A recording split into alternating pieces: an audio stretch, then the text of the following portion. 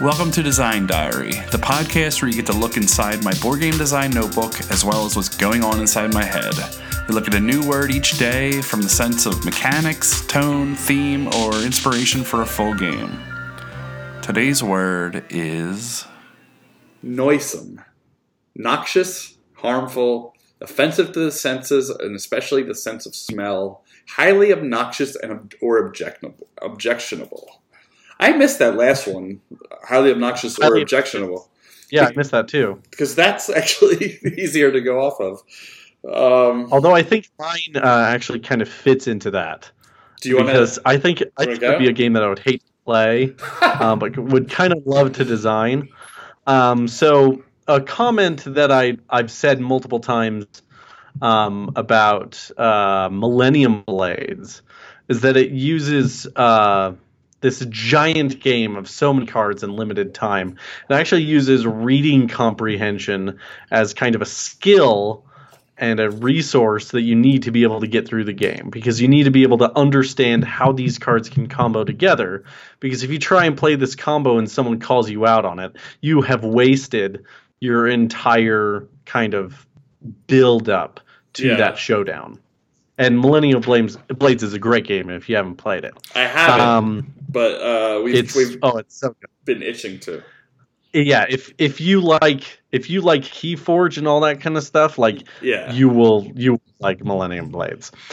So my game is that I wanted it specifically to be very visually busy on purpose, just like a really cluttered game that just has iconography that is inscrutable. You have no idea what it is. There aren't easy to read silhouettes. There aren't shapes that match pieces in the game.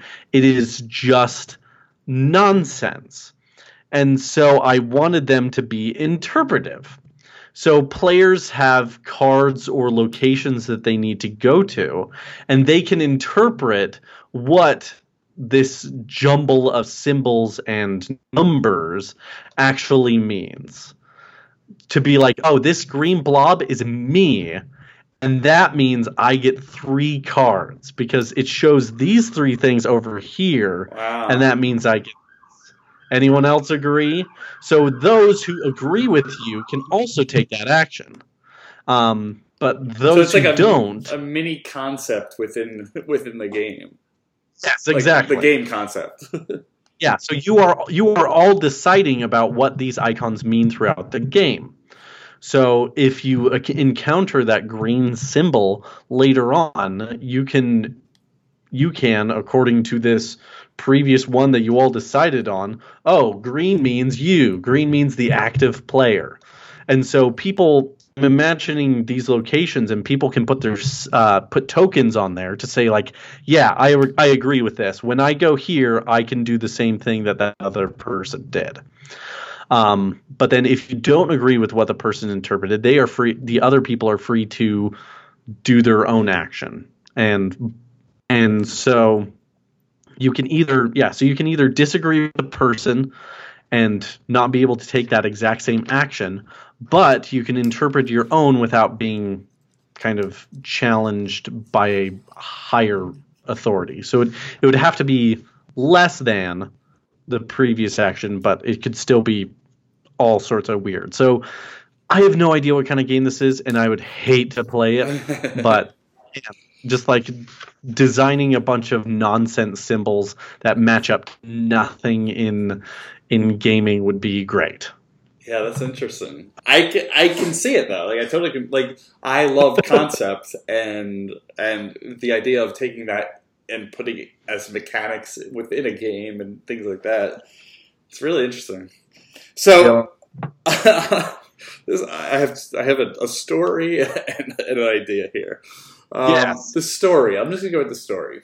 So we were coming out of Walgreens, which is our drugstore around here, if anybody has Walgreens or doesn't know what they are.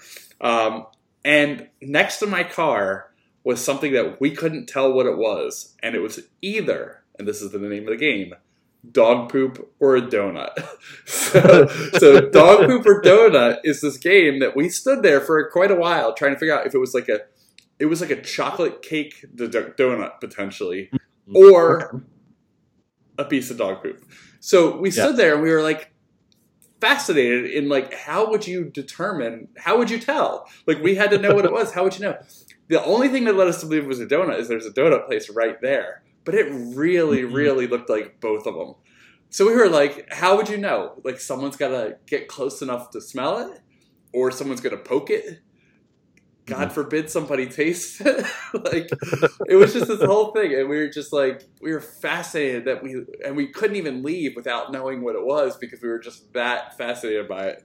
But yeah, that was the inception of a game called Dog Poop. So what method did you try first? Touch, smell, or taste? So we just talked about it because we were assuming you did all three. We were afraid to do any of them. The solution was that you poke it with a stick. Okay. And the consistency would show. But then in my mind, I'm just thinking that it might be like a moist donut. That's what I'm saying. There was no way to tell, and we never took we never took a photo of it, but it was unbelievable how it looked like both. So I was thinking, and I didn't get very far, in just those things that you can't tell if it's one or the other. And this one was inspired by the smell, but like things that could be different. It could be different things. Okay. But my design idea was very different than that, and I wanted to see a visual of the way that like scents can track through the air and then merge with other things, because they'll like kind of dissipate as they get further away from their source. And if you visualize that in like, let's say like pixels or something, it would be really interesting to see. Like it's really dense and then it starts to go away and other ones start to merge in, almost like that. What is that new game that's like super popular? The Snakes IO or whatever that one is. I don't know, some app that everybody's playing, and you're just growing this blob on the screen and trying to make it bigger.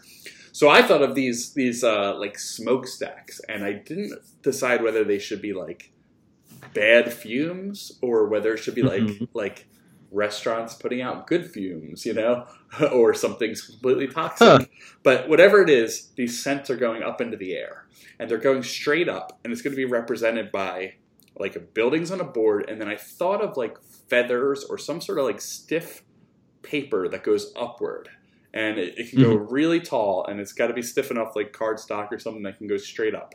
And however you build it up and however much you use it determines at the end of the round or the use how tall the piece that you connect to the top is. So these are all straight up, and it's this really cool looking board with these feather-like papers going straight up.